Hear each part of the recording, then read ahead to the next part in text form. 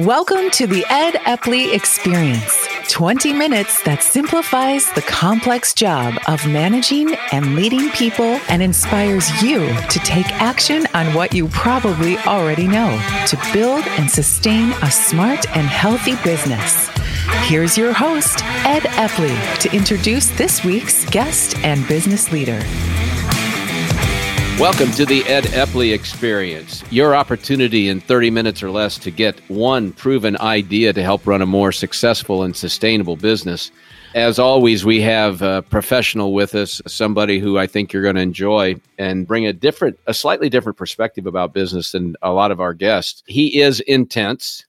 He's super bright, wicked smart is probably a better way to describe him. He likes to laugh, and combined, he's hyper competitive. He's an Ohio University Bobcat, and somebody that I've gotten to know over the last 3-4 years much better than I've known him probably 15 years, but I've only gotten to know him really pretty well over the last 3 or 4.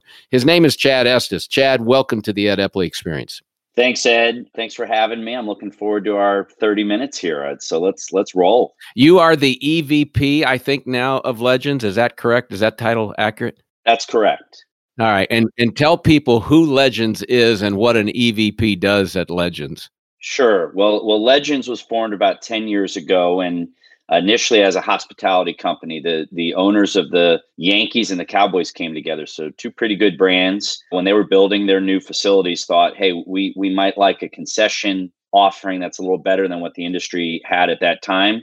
Let's create a company around it. So at first it was a hospitality business, and then we've morphed it into all kinds of other things. My big role in it was establishing what's now called Legends Global Sales, which is an outsourced sales solution for the sports industry. And primarily if someone's renovating or building something new and they've got a ton of risk and they're putting big capital outlays out there and they want some people that have some good expertise to come in, boots on the ground, and maximize revenue. That's what that global sales division does. But we've really gotten to the point, Ed, where in that scenario, if somebody's building something new in the sports entertainment industry, we have a whole set of services to offer that owner to help them along in that project.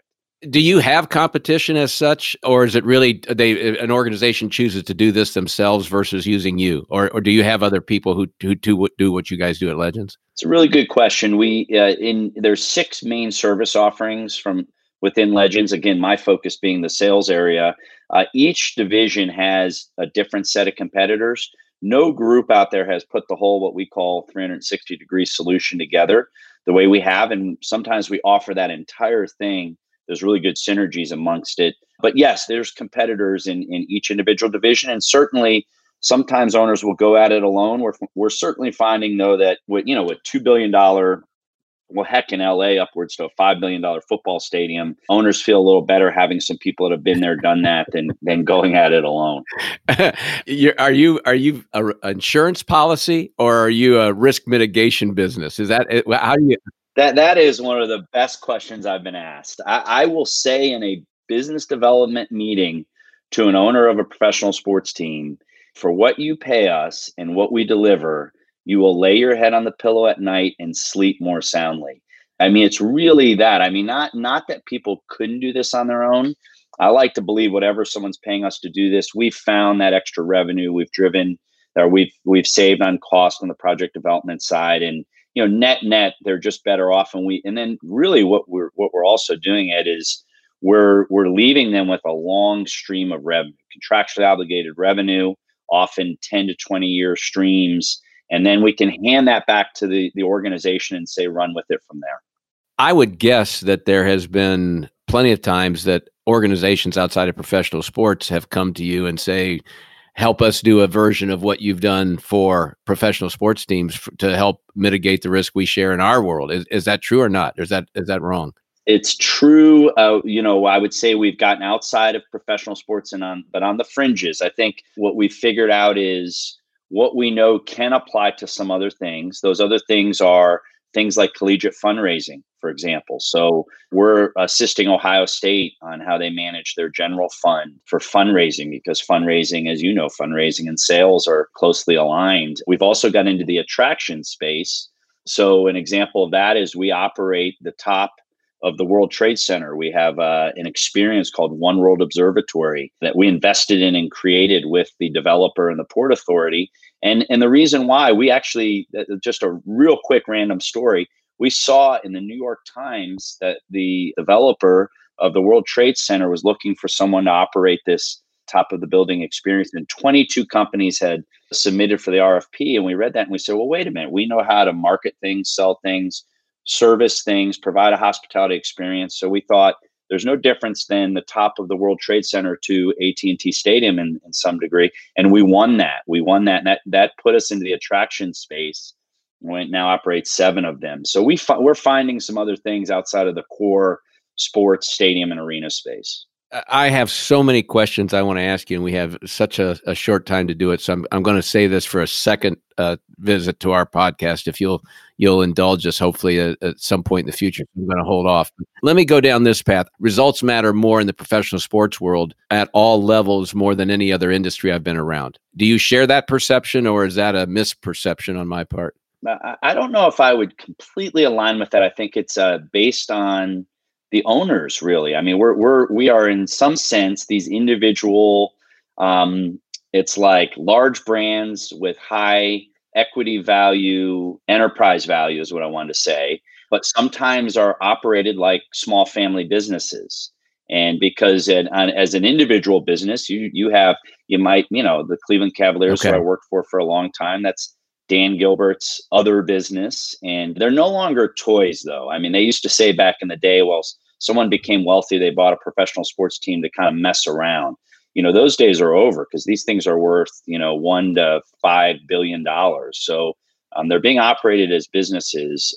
What I would say is what we get into with the competitive, results-driven, vibe that you may have gotten from me over time is so many people want to work in sports. There's way more people that want to work in sports than there is good jobs in sports. And that creates the scenario of it's hard to get in, then you want to make sure you stay in, and then you want to make sure if you're a career climber, you rise up. And that's often just a very competitive environment because of the demand pushed onto the industry by people's desire to work in it. Let me ask it a different way then. Is it more competitive on the field or off the field? Yeah, it's almost maybe equally both. The good part about the business side, and there's a pretty clear line drawn. I have operated on the business side of sports. People will say, well, what do you do for the Cowboys? And one thing I make it clear is I have nothing to do with the football team. Maybe if we were winning more at times, I would say I did. But no, I made a decision long ago. I'm going to work on the business side of sports.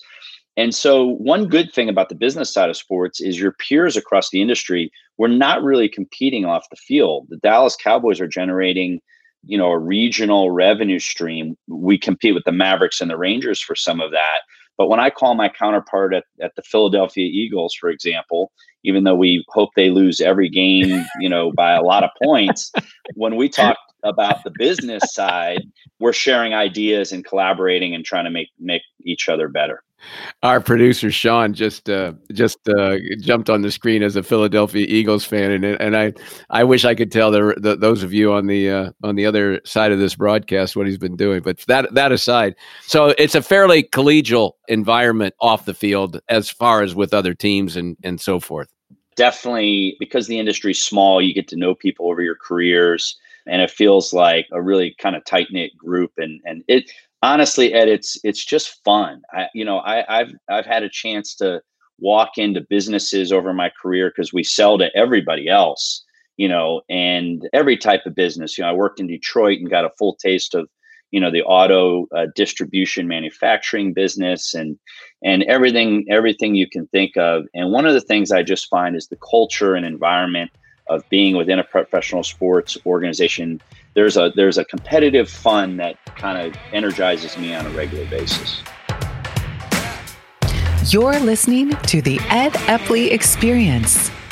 Email Ed now with your questions for today's guest to podcast@theepleygroup.com. In his book, Let's Be Clear, 6 Disciplines of Focused Management Pros, author Ed Epley breaks down key practices of professional management, how to implement them, and why it matters. Purchase your copy on Amazon.com today. Develop your competitive edge for the future while building a sustainable and thriving business. So what led you to get into sports management? What was the genesis for all of that? Yeah, well, I to some degree, I start like everybody else. I liked sports, but that's, we have to get way past that because liking sports and having a successful career, don't really go hand in hand. It's a good baseline to start with.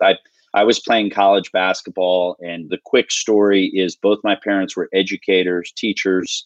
I had no business background in my household ever. I never had a dinner discussion with my family about business. I was a junior in college, and certainly in the 90s, resources were less. I couldn't go online and research business the way you can now. I had no. Were you at OU? I was at Ohio U. When this was I was an undergrad. Yeah. I was playing on the basketball team. And so I was super dedicated to athletics and sports. I was playing college basketball, and I thought maybe I'll be a coach. I was intrigued with business, but was probably almost embarrassed by my lack of knowledge. I found out that there was a master's in sports administration program at Ohio U. Right. So one of the first, Yeah. well-respected. And so the fortunes of being a college athlete there and getting introduced to that program. And I literally walked into that office and said, "Hey, I've heard about this program. How do you get into this thing?" And they handed me an alumni booklet and said, "Here, look through this." And I went back and they said, "Get an internship. And then, you have to have one to apply." And so I got an internship that summer at the Cleveland Cavs. And I had my first exposure to getting dressed up and walking to an office and seeing what's going on there. And I was very curious. I met and talked to a lot of people just to say, what do you do and how do you do it? I came out of that 3 months thinking this is pretty cool and something I'd like to do. In hindsight, how accurate was the curriculum that you got for that master's in sports? Did that really prepare you well, or was it just enough to give you credibility where you could really pursue the career? Yeah, it's another good question. I think, look, I'm a big fan of Ohio U Sports Administration. I think it's come a long way. When I was there, I don't think the curriculum was set up for a whole lot of preparation, but what it was it was on your resume. And what they did a really good job of, and still do today, is connecting graduates to the industry. So it's alumni connection. And that got me started. A guy named Jim Kaler, who was the chief marketing officer of the Cavs, was an Ohio U Sports Ad alum. He hired me back to the Cavs, and then there we went. And I've stayed connected, and I hire a lot of people from the school. So that's what that program's all about. Well, and just full disclosure, our daughter's a undergrad and master's grad from Ohio U in speech therapy, and we are huge fans of the school. It just did so much to help her with her career and all the right things. Chad, do you talk a lot about teamwork with the team that you have and lead in the organization? I'm almost thinking like it's a foregone conclusion you're going to work on that because of the world in which you operate, but maybe that's naive on my part. Well, it's one of my core principles of the culture of an office. There's absolutely no doubt about it. I talk about it all the time, and it's I would say if you talk to anybody on any of our teams, it's highlighted. We actually talk about, what does it mean to be a good teammate? And it's probably the one area, Ed, where no matter what someone's individual performance level is, if they can't be a good teammate, there's no place for them within our organization, is how I feel about it.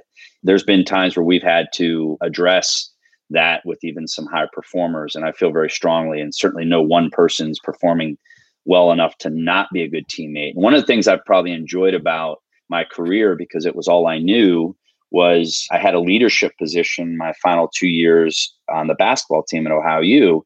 And I thought, okay, so I got a little feel for, be a captain. What does that feel like to, feel like you're a vocal leader? And then you get into business and you realize, I have my 12 people that I'm responsible for sitting here and that I hired, and they're my team.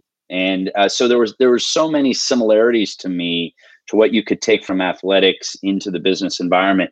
And we hire on purpose a lot of former athletes because we think there's characteristics built from, the ups and downs and challenges and adversity that comes with being an athlete goes really well in business, and particularly the business of sports. The term destructive hero, does that resonate with you? Yeah, I've seen it live. Have you ever had to fire somebody who was a destructive hero? Certainly have. Absolutely. One comes right to mind. And Another scenario where I think we had a destructive hero that we addressed it. I mean, smack right in the face, addressed it. I mean, it was like, you are so talented, but this is not going well. And there's a wave of destruction being left behind you, awake. And I said, if it's not fixed, this will end. That person's one of my all-time star performers and leaders now. So we got that turned around. Really? Oh, yeah. They were salvaged. Yeah. Wow. But we had to get to the point where we were on the brink. When a great performer doesn't understand that, and you say, we're on the brink of ending this, they're in shock. They, what do you mean? I'm performing so well. But I'm like, well, let me show you all the things that are destructive that don't add up to your individual performance. Do you think that destructive heroes have become that because they've never failed at anything, that they've just enjoyed so much success that they start to believe their own hype, or what? Why do they become that? I think there's some blind spot to the success, and I think sometimes there's just a real lack of awareness is what I found in some of the destruction. I think sometimes, particularly if you're in the sales environment, people think, it's all it matters is the end result, and they just kind of lose the fact that that's not. And some of it is that's the as a leader manager, what kind of culture did you establish? I've been in some over competitive cultures where that destructive leader would get praised and everybody would think it's great, and nobody cares about all the other things that are happening. One good tool in the toolbox that I've had is oftentimes the destructive performer wants to be a leader. So when you start to talk to that person about, well, the characteristics of a leader aren't being displayed, then you're not on your path. And so we need to get this fixed. I also think, to use a bit of a sports analogy, Magic Johnson tried to coach basketball and didn't last very long. And Larry Bird, had a decent run, but, struggled with that because their expectations of everybody else are that of what they thought of themselves. And I've had plenty of conversation with people that say what you are willing to do and what you expect out of yourself actually cannot be expected out of everybody, especially if you're unique in certain ways. It's just not everybody's going to be built that way. I sense you must have a mechanism by which you maintain a quality of personal life despite the pace at which you run and the pace at which your business runs. Because I if you think about the pro sports world, that's when it's operating at its best, there's like every day something's going on somewhere. So for you to be able to disengage and not feel like you're screwing up by not doing something, there's always more work to do than time to do it. How do you not burn out? How do you keep some sense of normalcy in the world in which you live? Yeah, Ed, I've probably not always handled that well. I think I'm probably at a pretty decent place with it today.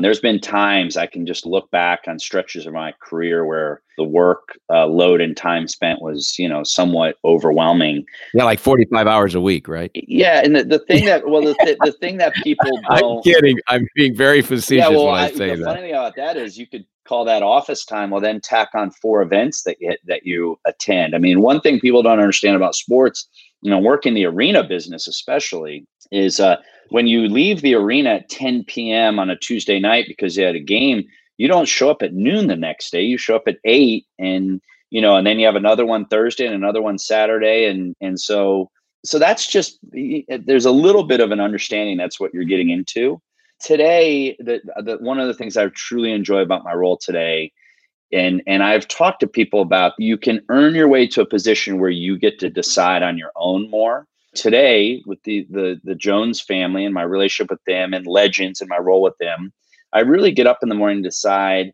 what I'm working on, what can have the greatest impact. Do I need to travel? Do I need to book a dinner for myself with a client? When you're growing up in your career, you don't get as much choice in the matter. Some of that freedom of choice is nice, and I can make sure if my son has a high school basketball game on a Tuesday night that I blocked it and I'm going to be there. So you get to do a little more of that as you get to a certain level, I guess. Yeah. Yeah. What advice would you be giving to some young person who says, I think I want to go into pro sports? I'm going to ask a couple of different advice questions now. So what about somebody who says, I think this would be the coolest job in the world? What would you say? Well, I talked to a ton of people about that. I'm well versed in answering this question because I've done it in real practice thousands of times. So a couple things. It's one of my favorite questions to answer for someone young. So first of all, I tell people just because you like sports, that's not enough, because at some point you're going to be in a job within sports, if it's sales, service, accounting, whatever it may be. So you're going to sit at a desk every day and do whatever that is. When you're selling sports tickets, Ed, you're not at the game. You're not watching practice. You're not, just because you liked sports and you think it's cool walking into the arena or stadium, that ends quick on your 78th cold call, on a Tuesday afternoon. So, and you haven't talked to anybody yet. Yeah, you're at a below 1% success rate or connect rate. So you need to also like the idea of the business and the career that you're pursuing within sports. Sports is an outer layer of excitement and fun and brand identity and a whole bunch of other really good things. But you better make sure you like what you think you're approaching to do. Next, I would say, we talked about being competitive. I also talk to people about being likable. It's an interesting thing to talk about in business, just flat out likability. Why do people get chosen for the next job and the next job and the next job? Performance is certainly one, but somewhere along the way, someone took an interest in you, took a liking to you, and said, hey, why don't you go talk to Ed over there? He might have something of interest. And so I talk to people about how to present themselves in a way where those good things can start to happen. And by the way, being a great teammate is one of them. When I see someone that is treating others the way a great teammate does, I start to take notice of that. Those are the kind of people that I'm going to gravitate towards to help provide opportunities to. And another one is curiosity. The days of, just put my head down and work really hard and someone's going to notice. There's those. I don't know if there ever was a day where that was really the way it went, but that is certainly not the advice. The advice is go seek people out and ask questions and learn, and don't be afraid to say, I don't know. And why do you guys do it that way? And how does that work? And those discussions lead to opportunities. So there's a whole lot. I could spend a whole hour with you on, young people's perspective on how to create this career, but those are a few quick nuggets. Good. All right. I appreciate you doing that. In the context of, your development as a leader, professionally, who's had the most impact? Who's cast the biggest shadow on the way you've approached leading others? My brother. Really? Yeah. Yep. My brother, Ryan, is 2 years older than me. So he had just a little head start on me getting into business. Just the 2-year difference is I was constantly calling him when I was young saying, well, what'd you do here? And how'd you do this? He started out in sales for an advertising agency. Then he became a manager of an office. Then he became the national sales manager for an ad agency.